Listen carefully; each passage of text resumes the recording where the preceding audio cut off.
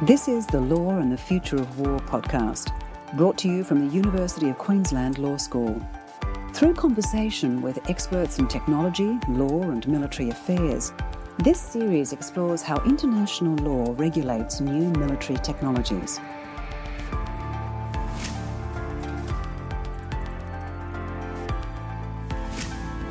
Facial recognition technology has become part of our daily lives. It's pervasive. It's everywhere.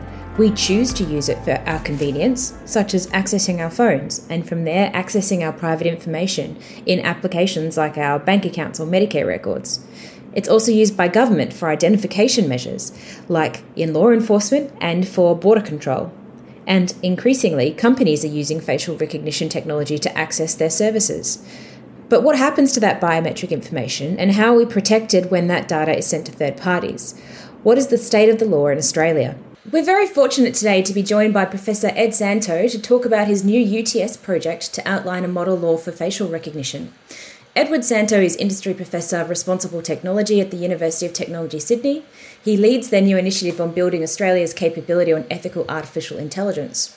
From 2016 to 2021, Ed was Australia's Human Rights Commissioner.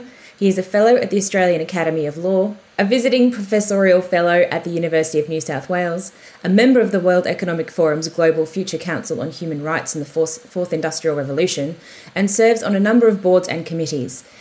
In 2009, he was presented with an Australian Leadership Award, and in 2017, he was recognised as a Young Global Leader by the World Economic Forum. He previously served as Chief Executive of the Public Interest Advocacy Centre and was a Senior Lecturer at the UNSW Law School, a Research Director at the Gilbert and Tobin Centre of Public Law, and a Solicitor in Private Practice. Ed, thank you so much for giving us your time this morning and joining us to talk about Australian regulation of facial recognition technology. It's great to be with you. When we're talking about facial recognition technology, what exactly does that cover? Is it CCTV? Is it data from our iPhone? Or is it all of the above? And the short answer is it's all of the above. And it's kind of a bit bewildering because we've all become quite used to having facial recognition built into our smartphones, tablets and other sorts of devices. And we really use that kind of as an alternative to putting in a PIN or a password. And that definitely is part of facial recognition. At the other end of the spectrum, it's also where we look at much more high risk, high stakes uses of facial recognition, perhaps by the police to try and identify a criminal suspect. So it's a big umbrella term, covers a whole bunch of subspecies of the technology, but just as importantly, it covers a broad range of contexts that ranges from kind of a low risk to extreme risk. So what rights does the use of this technology impact then? So it really depends on the context. So at a bare minimum, facial recognition will engage the right to privacy because our face, more than perhaps anything else, is who we are. We as humans use faces as a really important way of identifying people, but also of kind of understanding how they're interacting with us. We obviously read emotion via people's faces and so on. And so anything that uses personal information will engage the right to privacy. But then when you think more deeply about facial recognition and what other human rights it engages, you have to think about the specific context. So I mentioned a moment ago using facial recognition in policing.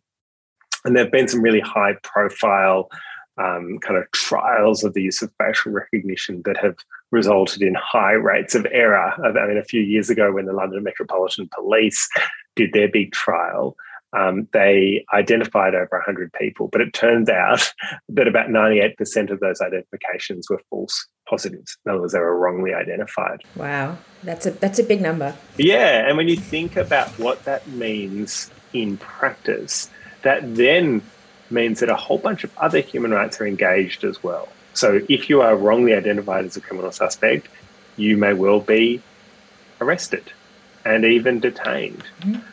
And so that right to liberty, which is, a foundation of our entire liberal democratic system, that is something that facial recognition then engages. And then, if that information is then used, say, in a criminal prosecution, then it will engage your right to a fair trial. So I guess what I'm trying to say is privacy is the right at a bare minimum that is engaged, but then you have to look to the context to determine what other rights are also engaged. So from an international law perspective, are we looking mostly at the right to privacy as it's derived from the ICCPR, or is there another source that we sort of look to as to where that right comes from? I think that's a really helpful jumping off point is the ICCPR. Really what the ICCPR has helped us do, the International Covenant on Civil and Political Rights, is to see two key dimensions when we talk about the right to privacy. The first is the one that we think about perhaps intuitively a lot, which is the extent to which I want to live a life in the kind of public domain and the extent to which I want to seclude myself from the gaze of everybody else. And I say we do that, intuitively because, we actually turn our minds to that every time we walk out our front door, right? Like, you'll wear clothes at home that you perhaps wouldn't wear, publicly because you want to show perhaps a particular side of yourself publicly that you don't necessarily want to share. And then you may say in the workplace, a smaller portion of things that you would be willing to say, in the privacy of your home. So all of those things are really, really important, including when it comes to facial recognition. But there's another really important dimension to the right to privacy, which is vitally important, and that is the idea of us operating as a community. So one of the kind of most scary things about the rise of facial recognition, to my eyes, is that if we leave it unchecked, then we could kind of fundamentally change the way we operate as a community or even as a society. And by that I mean one where we kind of detract from our collective sense of privacy, and that's through mass surveillance. So in other words, the more facial recognition, the more CCTV cameras there are out there, even if we can control certain aspects of how we come across and so on, that will still be a challenge to that other dimension of privacy, which, as I say, I consider to be just as important, and certainly from an international human rights law perspective, it is just as important. So in respect of that right to privacy, the flip side to that argument is the suggestion that giving up our privacy gives us a certain amount of security and safety as a community because that information can be useful for policing and for general security operations. There's a limit to that though, isn't there? Yeah, so broadly speaking, international human rights law and the ICCPR specifically sort of distinguishes between two types of rights. There are absolute rights and non-absolute rights. So an absolute right, a good example of that might be torture. There is no circumstance at all where torture is justified. It's just absolutely clear-cut. By contrast, the right to privacy is non-absolute. What that means is that there are other human rights and indeed other legitimate objectives or interests that could justifiably detract from the right to privacy if the circumstances warrant it. And so what you're referring to there is sort of law enforcement, national security, policing, those sorts of areas. That's kind of a really good example of where some restriction or limitation on your right to privacy can conceivably, I'm emphasising that conceivably, be justified if you do it in the right way. So what I mean by in the right way, really there are three key principles that you have to satisfy. So any limitation on privacy to keep the community safe for national security or law enforcement has to be reasonable, it has to be necessary, and has to be proportionate. And those things are really important because in theory, if you made everyone live a completely kind of public life, in other words, you're able to surveil every single aspect of their activities, that may well actually make us safer, right? That may genuinely make it harder for people to commit crime. But that would not be a proportionate way of achieving that legitimate objective. So there's a balance at play here. So it's all very well to pursue that kind of law enforcement, community safety objective, but you have to do so in a proportionate way so you're not basically making it impossible to have some right to privacy that people enjoy. How does Australia regulate the use of this information? So obviously the Australian legislation looks at privacy on one hand and then law enforcement authorities on the other. So what's the state of our current regulatory regime for facial recognition technology? Yeah, so it's a bit different in different parts of Australia. The starting point to acknowledge is that we do have some privacy laws, but they're quite limited. They generally deal with data privacy. So they don't really deal directly with issues like surveillance. And that's a real gap in our law. And you've had eminent law reform bodies over 2 decades now who've consistently said that needs to be addressed. And governments tend to say, well, yes, we'll do it, we'll get around to it, but let's maybe do another inquiry first. And, so it just keeps on kind of going round and round and round. And there is another federal government inquiry right now on privacy law. But I'm not holding my breath that it'll lead to immediate change, even though we need to do it. The other aspect, which is really significant, is Australia doesn't have a national human rights act or bill of rights. And we're the only kind of liberal democracy anywhere in the world now that doesn't have that kind of human rights legislation as part of our legal framework. And it's a problem because what that can enable, or at least make easier, is that balancing of rights that you referred to before. So that's the bad news. On the other hand, we do have some states and territories that do have a Human Rights Act. Queensland is one of them. In fact, Queensland is the most recent jurisdiction, along with Victoria and the ACT, that have human rights legislation. And it does prompt a bit of that balancing process. It's when you actually stop and think about this facial recognition technology, it's a bit terrifying to think about how Orwellian in some cases the technology is. And, I'm reading recently that 7-Eleven was stopped from stealing people's facial data and when they were doing customer surveys, for example. So obviously the uses of this data is quite widespread in Australia, but also offshore. So one of the issues with data and anything to do with the internet, of course, is that the ownership of the data is a bit difficult to pin down because our information can flow quite readily into and out of Australia. And I think there was another recent Information Commissioner decision in relation to an American company that was using Australian facial recognition data as well. So I'll put a link to that on the show notes so people can have a read about that. So with that in mind, how do other countries do it? Or I mean, obviously every country will have a slightly different regime, but is there any particular countries that do it particularly well, or are there any other models out there that look like they actually make this less of a horrifying experience? Yeah. I mean, the messy reality is I think the world is all feeling its way a bit in this space. So most other jurisdictions have a bit more in the way of privacy law protection to fall back on than we do here in Australia. And that would definitely help.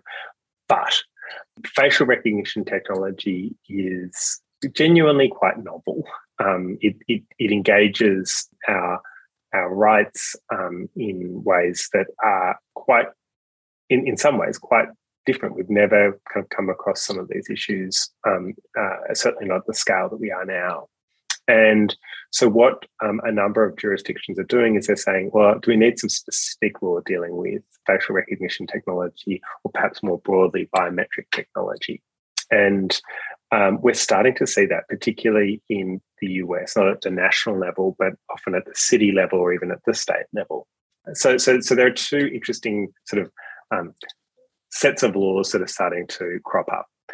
The first is one which is essentially saying, stop. It's basically a moratorium. So even in, the kind of home of new technology, at least in the United States, Silicon Valley, San Francisco has a moratorium on the use of facial recognition in a policing context.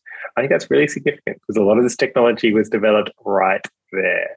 And so there's a lot of people in that place who understand what some of the risks are. And what they're saying is, no, stop. I'd rather not have the police use this at all than for it to kind of go on as was happening previously, which was kind of having it largely unchecked by specific laws. So that's definitely one way of proceeding. Another way of proceeding is to try and pass a law that picks up the light and shade. Mm-hmm. And my own view is that that's a better approach because if you take a human rights approach, there are some, again, I'm going to choose my words carefully here, conceivably justified ways of using facial recognition technology in even in really high stakes decision making.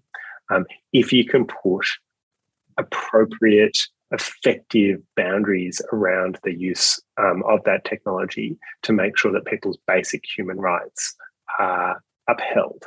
And so that, I think, is a more interesting approach because what it does is it says, well, look, there are some low risk uses of facial recognition where perhaps existing law is sufficient or just needs to be applied better. There are some medium risks where we may be able to put in place some additional protections and then we can get the benefit of what can be a very powerful piece of tech and foster good innovation that is of benefit to the community, but subject to those additional protections, those boundaries that can kind of, encourage good innovation. And then there's probably a third category of a really high or extreme risk set of uses of the tech where there should be a very clear prohibition. And that's just something where there's a red line that's drawn there. And so that's the kind of thing that I'd like to see more of. Now, going back to your original question, is there a jurisdiction that's got this absolutely right? No. It's partly about substance, it's partly about process. You could, perhaps get a bunch of experts who sit in a room and they'd come up eventually with a really good law, but you need to bring the community along with you. And I suspect that completely expert-led approach without actually engaging their community wouldn't actually get you the best law. So what I think is really important is to empower the community to have a say and help draw those lines as between low, medium and high risk and then legislate accordingly. And frankly, none of the processes that I'm aware of overseas have really kind of gone down that path. But we're seeking to in the project that I'm in. Well, that's a great segue to my next question, which is if you could tell us a bit more about your facial recognition model law project. Yeah, so the genesis of this project was really in my previous role as Australia's Human Rights Commissioner. We looked in great detail at the rise of facial recognition and biometric tech. If you're interested in kind of reading more about that, go to tech.humanrights.gov.au to look at the final report we put out on that, so Chapter 9. But the nub of what we said was, look, there are a bunch of kind of relatively contained risks when it comes to facial recognition, which we're not too worried about. But there's a whole kind of world of high risk, high stakes use of facial recognition that we are very concerned about, and we think that there should be direct regulation there. We think there should be a dedicated law there. And specifically, until that point, we think that we need to press pause. We need to have a moratorium until that day. And so we received huge, kind of incredibly useful input from the community. We did 2 rounds of public consultation. We published our kind of submissions, at least the submissions that people were happy to be published. And that was the position that we formulated. And so now what we're doing in this new project is to say, okay, well, we've done that community consultation. Let's come up with the outline of a model law. Let's do some further qualitative research as we go, but not a big kind of, we're not going to reinvent the wheel. we had before in terms of, inviting further submissions. And then when we've got an outline of a model law, it'll be out there that hopefully can be drawn on here in Australia and perhaps in other jurisdictions as well to provide, I guess, greater protection for the community, but also spur good innovation using this technology, because I'm not opposed to that at all. I think new tech, including facial recognition, can do great things, provided that there are those boundaries placed around it. So you've already touched on a few of the challenges associated with legislation or legislating this issue. So you've talked about that, bringing the community along on the journey of introducing these laws so that they are accepted when they are introduced. You also talked about dealing with the fact that the technology is quite novel, so that makes it difficult as well, I guess, to predict how to draft a law to deal with new things as things change. It's always difficult to sort of foresee what the future might hold in terms of what this technology might be able to do. And then you also mentioned government inertia in response to ongoing review in this general area of law. And I think there's a number of reviews that are more holistic in relation to national security legislation that sweep up the facial recognition and the biometric data legislation in them. Do you think these are the key issues, or is there anything else that comes up as a concern for you in tackling this project? Yeah, I think that's a really good summation of the key issues. Another way of looking at it, which draws in a couple of other really important factors, is what are we trying to control for? So to put it positively, we want to spur good innovation, put prohibitions around harmful stuff. So let's kind of tease away a little bit more about what we mean by the harmful stuff. And really boils down to misuse of the technology and overuse of the technology. So when we talk about misuse, we often need to kind of start with understanding what are some of the limitations with the tech. And there are different types of facial recognition. The first is facial verification. And that's what we're probably most familiar with. If you're using it in your phone or your tablet device, it's really saying, is this person, whose face is before the device, is it the same person whose single set of photos we have on file? So that's kind of an amazing thing, but it is the least difficult form of facial recognition. So it's known as one-to-one. If you go up to the next type, that's known as one-to-many. And that's the kind of thing we see on, cop shows and stuff, right? Where you have a face in a crowd and that person is suspected of committing a crime, but you don't know who they are. You don't know their identity. And so you take that still photo of someone, planting the bomb or whatever it is, and you put it through a big database. And that could have, thousands, millions in China. It could be, over 1 billion people, right, of headshot photos. And you're asking, who is this person in that potentially enormous database of people? So that's one-to-many, and that is much harder. Technically, that is a much, much harder thing to achieve and much more prone to error. Now, I just want to pause on that, because one-to-many facial recognition is generally less accurate than anyone that you or I know who isn't blind. I'm going to pause on that because that's quite full on, right? So it's getting better, don't get me wrong. But it's getting better in the same way that my, 4-year-old is getting better at writing. He hasn't started school yet. He is not going to be writing the next Shakespeare play. So we need to confront that reality that it's still prone to error at higher rates than humans. The other part of that is, what is that error rate evenly distributed across the community? Because the answer to that is no. So the tech tends to identify people who are light-skinned, middle-aged men, so people who look like me, reasonably accurately or more accurately than any other category. So if, for example, you have dark skin, if you're a woman, if you're a person with a physical disability, the error rates increase massively.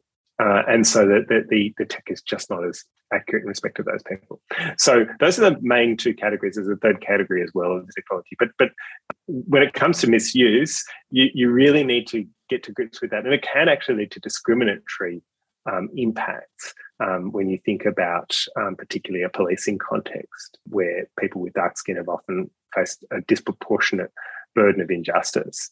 And then finally, just to call back to where I started when we talk about overuse of the technology, that's that problem of surveillance. So even if the tech were completely accurate, it was perfect, it was far more accurate than humans are, we still need to ask that fundamental question, which is this what we want to see? Namely, CCTV cameras on every street corner, every aspect of our lives being surveilled like that?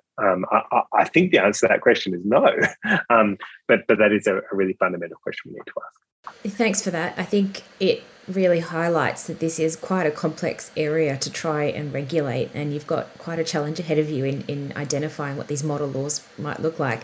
It also sort of triggered a memory for me when you were talking about, that zooming in on the crowd and identifying the human based on a photo and then aligning that to a database. I think that community education and expectation of what technology can do for us is also another consideration that is probably going to be quite challenging, because as we all, every TV show, NCIS or whatever it is you watch, they've got a photo, they zoom in, they find the face, they correct the face, they identify that 1 in a million person and stop the bomb. So there's that pop culture misconception of technology's capabilities that you have to overcome there as well as an additional challenge.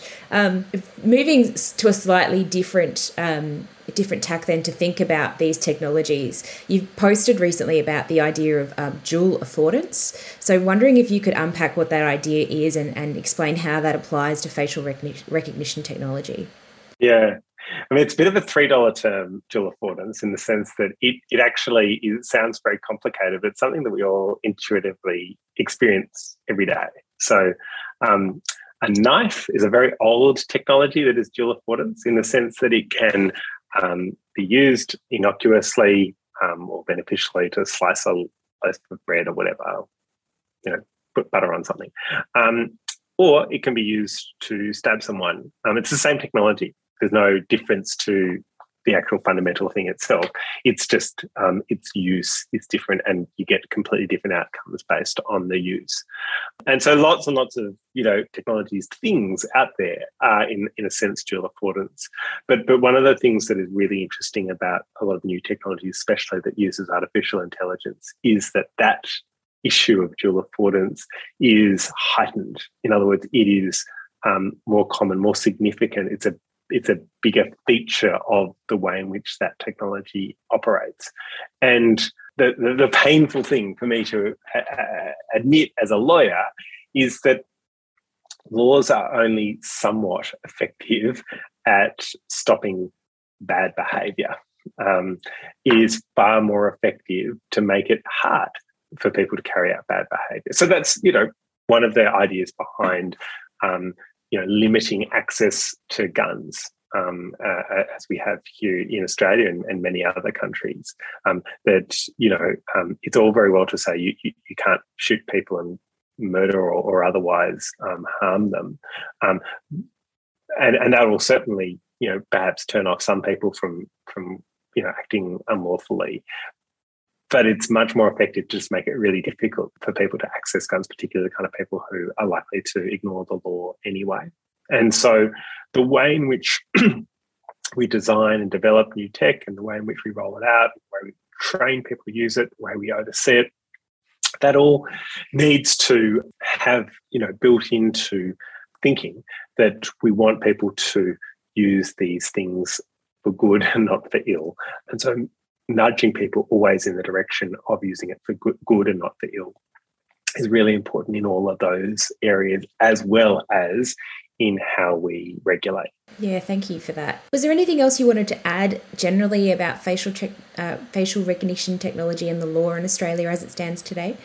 I mean, perhaps the last thing would be just to throw forward to where we're heading with some of this technology. So I mentioned a little while ago that there are 3 kind of main subcategories of facial recognition. So there's facial verification, which is sometimes known as one-to-one. There's facial identification, which is one-to-many, identifying someone in a crowd. The third one is facial analysis. That's where the application, the tech application, tries to assess something about you. It's usually something a bit subjective about you, like your emotional state, how responsible you are, perhaps whether you're attractive, all of those sorts of things. And there's an increasing array of kind of applications that use facial recognition that purport to be able to do that. On the whole, they don't work. I want to be really clear about that. They're really misleading because they don't have a foundation in science. I was going to say, in the same way, phrenology has been abandoned for some time now. Yeah, exactly. It's a bit like the modern form of phrenology. It's a really good analogy. We want to it's a really natural thing. We do, use each other's faces as ways of reading all of those things like emotion and so on. But we also know our own human limitations. We also know that someone who is smiling may not be actually happy. There's a range of things there. So the prospect that a piece of technology might be able to read people's faces more effectively, accurately than we humans can, that's very alluring. And so that's something where I think we need to be devoting a bit of attention as well, because even if the technology doesn't work, we can still be very susceptible to it. And maybe especially because it doesn't work, we can be very susceptible. And so we need to really consider how we're going to put some boundaries around that as well.